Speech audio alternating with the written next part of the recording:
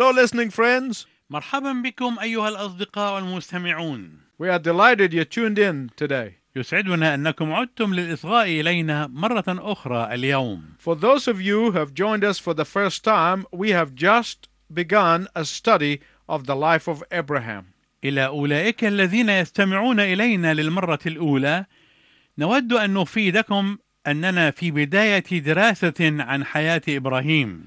In our last broadcast, we left you with the promise to look into how Abraham wasted 6 years of his life because of settling for second best. وفي الحلقة الماضية من هذه السلسلة تركناك على وعد أن نرى كيف أن إبراهيم أضاع 6 سنوات من عمره لأنه لم يطع الدعوة، فلم يلتزم بالطريق الأفضل، بل قرر أن يكتفي بالبديل الأدنى. How did this happen? كيف حدث ذلك؟ On the way to Canaan, they passed the beautiful oasis town of Haran. في الطريق إلى كنعان مروا بالواحة الجميلة مدينة حاران. Terah, Abraham's father, decided to stay. وقرر تارح والد إبراهيم أن يبقى هناك. Haran was the site of the great temple honoring the moon god, and Terah got so excited about it. كانت حاران هي منظر الهيكل العظيم الذي يمجد إله القمر، وانفعل تارح جدا لهذا المنظر. Haran, to a moon worshipper, was a holy site. كانت حاران بالنسبة لعابد القمر منظرا مقدسا. Terah saw the temple to the moon worshippers, and he thought he died and went to heaven. ولقد رأى تارح الهيكل كما يراه عباد القمر، فظن أنه قد مات وأنه ذهب إلى السماء. So he says to Abraham, "That's it, son. I came with you, and this is as far as we are going to go." ولذلك قال لأبرام: هذا يكفي يا ابني، لقد جئت معك إلى هنا، وهذا أقصى ما يمكن الذهاب إليه. And Abraham said, "But Dad, God said to go to Canaan." ولكن أبرام قال: يا أبي، الله قال لنا أن نذهب إلى كنعان. Oh, this is as good as Canaan. What is one place different from another? يا هذا مكان طيب مثل كنعان، فما هو الفرق الذي يجعل واحدا من المكانين مختلفا عن الآخر؟ The answer is very simple. والجواب في منتهى البساطة. It is not where God told Abraham to go. ليس هذا هو المكان الذي أمر الله إبراهيم أن يذهب إليه. Let me ask you a question. دعني أسألك سؤالا. How many times we settle for something short of the Lord's perfect plan for our lives? ترى كم من المرات نستقر على شيء ما يكون أقل من خطة الله في حياتنا؟ How many times we come to a point in our spiritual journey and say, "This is it." كم من المرات نأتي إلى نقطة معينة في رحلتنا الروحية ونقول هذا يكفي؟ How many times when we come to the end of our resources and you say to yourself, "This is where I will be settling."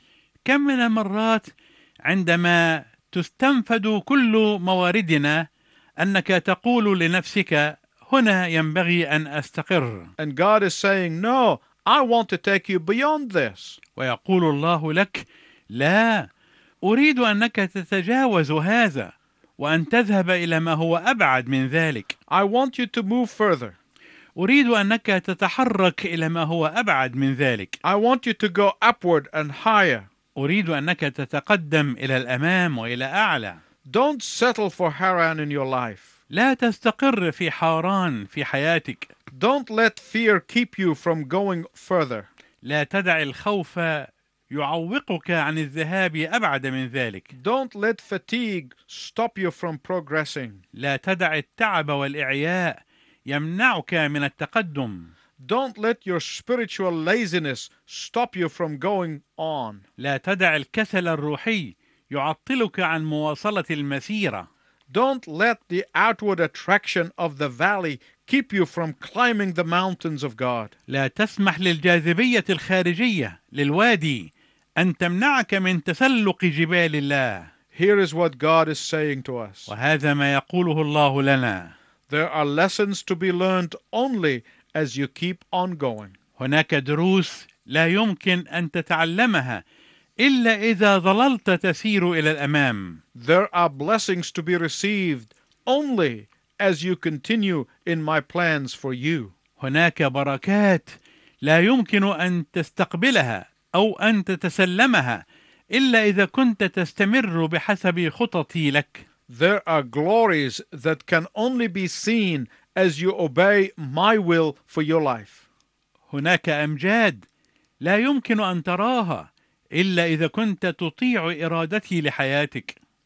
Here is what God is saying to you today. هذا ما يقوله الله لك اليوم. I want to take you from your comfort zone. أريد أن آخذك من المنطقة التي تستريح فيها.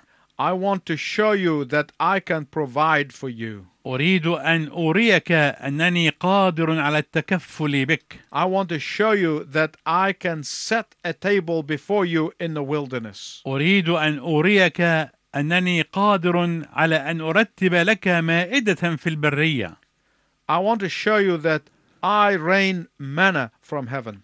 أريد أن أريك أنني قادر على أن أنزل لك المن من السماء.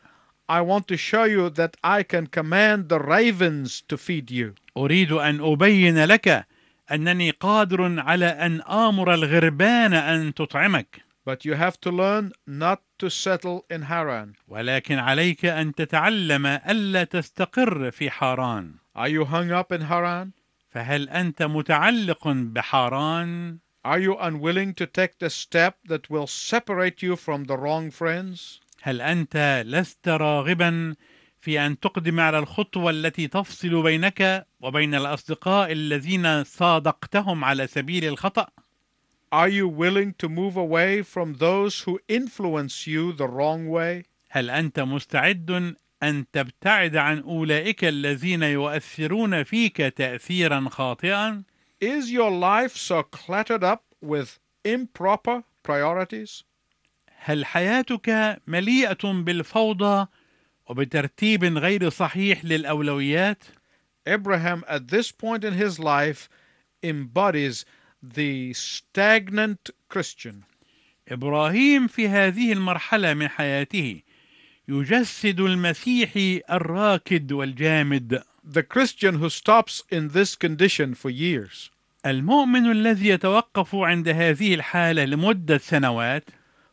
For 6 years, Abraham was marred in the murky water of partial obedience. فلمدة 6 سنوات ظل إبراهيم مشوها بضباب وظلام الطاعة الجزئية. Oh, God forbid me from partial obedience. ليت الله يحمينا من الطاعة الجزئية. Abraham did not accomplish much for the Lord in those 6 years. ففي تلك السنوات الست لم يحقق إبراهيم شيئا كثيرا لله.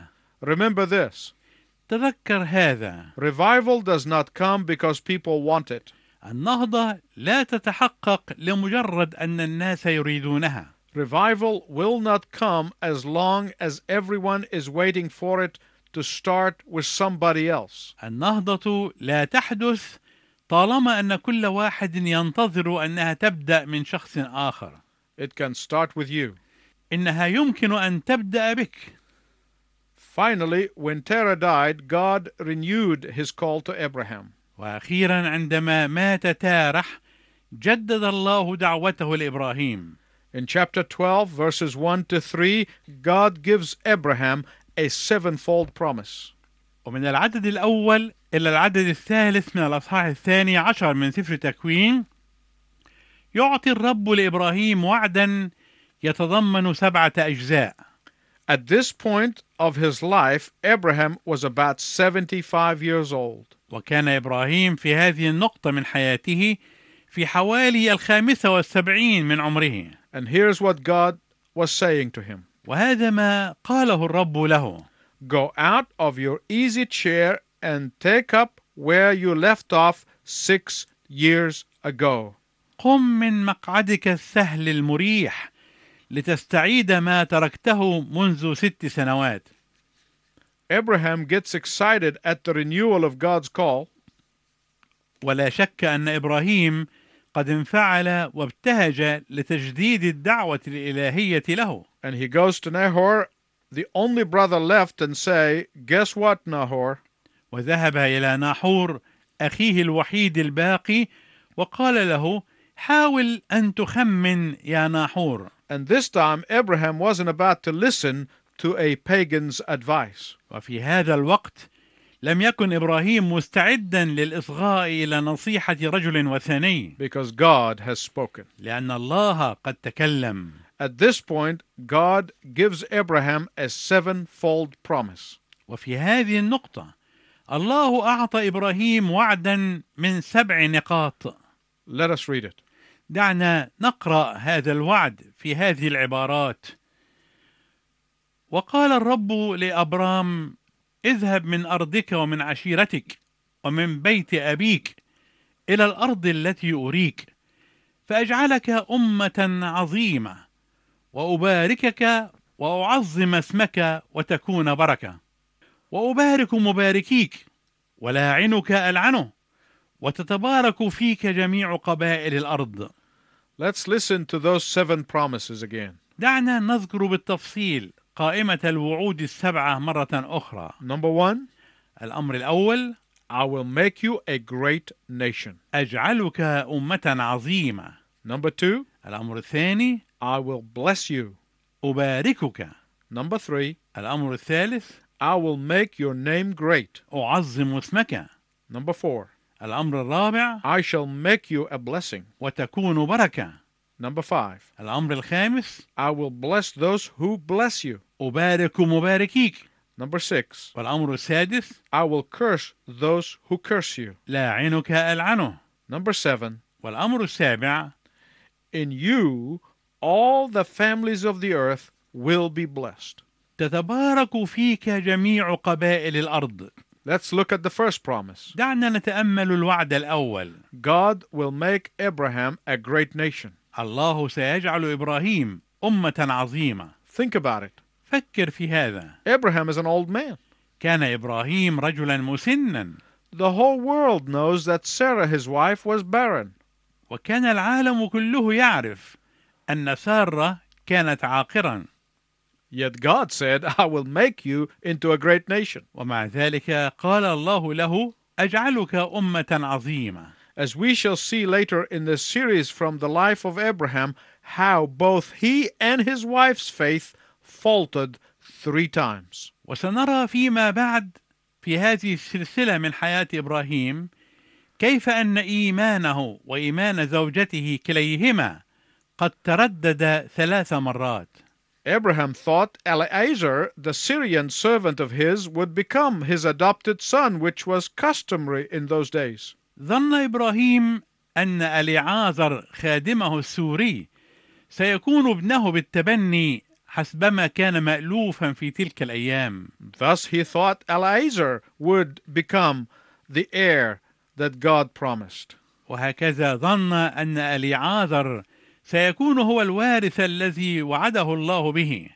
Sarah thought that she, on the other hand, would help God out in fulfilling of his promise. وظنت سارة بدورها من الناحية الأخرى أنها ستساعد الله في تحقيق وعده by offering to Abraham her servant Hagar. بأن تقدم لأبرام جاريتها هاجر. This also was customary of the day. وكان هذا أيضا أمرا مألوفا في أيامهم. Please listen to me very carefully. أرجو أنك أيها المستمع الكريم تنصت إلي جيدا. God does not need any help in fulfillment of his promises. الله لا يحتاج إلى مساعدة للوفاء بمواعيده. He only wants unconditional obedience. إنه يريد فقط الطاعة غير المشروطة. Second, ثانيا، God said to Abraham, I will bless you. قال الله لإبراهيم: أباركك. Do you know what it means to live under the blessing of God? هل تعرف ماذا يعني أن تكون تحت بركة الله؟ It means that God will look out for you. معنى ذلك أنك تكون موضوع عناية الله واهتمامه. It means that God will move on your behalf. ومعناه أن الله يتحرك دائما نيابة عنك ولصالحك. It means that God will concern himself with your life. ومعناه أن الله سينشغل ويكترث بحياتك. It means that God desires always to bless you. ومعناه أن الله يرغب دائما في أن يباركك. Later on, Moses explains what that means in Deuteronomy chapter 28 and verse 13. وفيما بعد شرح موسى معنى ذلك في العدد 13 من الأصحاح 28 من سفر التثنية. Let us read it. دعنا نقرأ هذه الآية. ويجعلك الرب رأسا لا ذنبا، وتكون في الارتفاع فقط ولا تكون في الانحطاط، إذا سمعت لوصايا الرب إلهك التي أنا أوصيك بها اليوم لتحفظ وتعمل. When you know the Lord Jesus Christ as your Savior and the Lord of your life, عندما تتعرف بالرب يسوع المسيح كمخلصك وكالرب لحياتك، you are the descendant of Abraham by faith, and God's promises to Abraham are your promises. فإنك تصبح نسل إبراهيم بالإيمان، وتصبح مواعيد الله لإبراهيم هي أيضا مواعيد لك. Thirdly, ثالثا، God will make Abraham's name great. الله سيعظم اسم إبراهيم. Isn't that just like the Lord?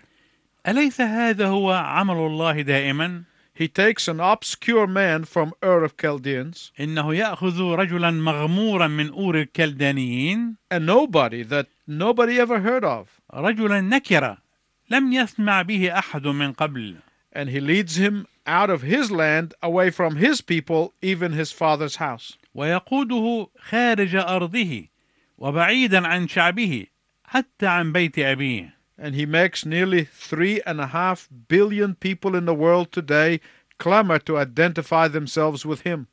ويجعل منه حوالي 3.5 بليون من الناس في العالم اليوم يطالبون بصخب وجلبة أنهم منتمون له. Jews, Christians, and Muslims all identify with Abraham. فاليهود والمسيحيون والمسلمون جميعا يعلنون أنهم ينتسبون لإبراهيم. The fourth promise is that Abraham is to be a blessing. الوعد الرابع لإبراهيم هو أن يكون بركة. It is one thing to receive and enjoy God's blessing, but it is another to be a blessing to others. إنه شيء واحد أن تتقبل بركة الله وأن تتمتع بها، ولكنه شيء آخر أن تكون بركة للآخرين. God never blesses us so that we might simply bask in the blessing. الله لا يباركنا أبدا لمجرد أن ننعم ببركته. God's way of blessing is that we may be a blessing to others. طريقة الله للبركة هي أن نكون بركة للآخرين. Abraham was blessed. Why? لقد بورك إبراهيم. لماذا؟ In order that he may be a blessing to others. لكي يكون هو بدوره بركة للآخرين. God does not intend to stop with us. الله لا يقصد أن يتوقف معنا أو عندنا. God wants us to channel his blessings. الله يريدنا أن نكون قناة لتوصيل بركاته للآخرين. And the faster you pass on his blessings, the faster he refills you. وبالسرعة التي تمرر بها وتوصل بها بركاته للآخرين يسرع هو بإعادة ملئك ببركات جديدة. The fifth and the sixth promises were God blesses those who bless him and curse those who curse him. والوعدان الخامس والسادس كانا أن الله يبارك مباركيه ويلعن لاعنيه. This needs some explanation. وهذا يحتاج إلى بعض التوضيح. Abraham was a man chosen by God to be an instrument of fulfilling God's purpose for the world. كان إبراهيم هو الرجل المختار من الله ليكون أداة تحقيق قصد الله للعالم. Those who align themselves with the purpose of God will come under Abraham's blessing. وكل أولئك الذين ينحازون إلى قصد الله سوف ينعمون ببركته. Anyone who goes against God's purpose will experience the curse of his judgment. أما كل من يسير ضد قصد الله فإنه سوف يختبر لعنته ودينونته. This is a universal principle. وهذا مبدأ عام لكل العالم. God does not curse anybody in the sense of standing out and hurling some thunderbolts in a fit of anger. الله لا يلعن أحدا بمعنى أنه يقف ليصب بعض الصواعق في نوبة غضب. Judgment is the other side of mercy. الدينونة هي الجانب الآخر من الرحمة. God's curse is the other side of blessing. ولعنة الله هي الجانب الآخر من البركة. You have a choice. ولك أن تختار. Go with God and know His blessings. سر مع الله واعرف بركاته. Go against God and know His curse. أو سر ضد الله واختبر لعنته. If I say to you, drive your car at the speed limit and follow my direction, you'll reach your destination.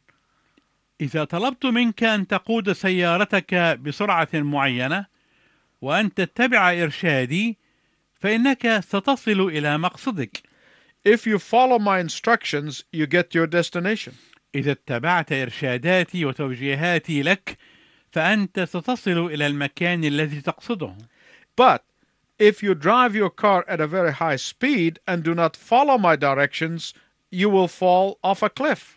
أما إذا قدت سيارتك بسرعة عالية جدا ولم تتبع إرشاداتي فإنك سوف تسقط في منحدر شاهق. Would that be my fault? فهل ستكون هذه عندئذ غلطتي أنا؟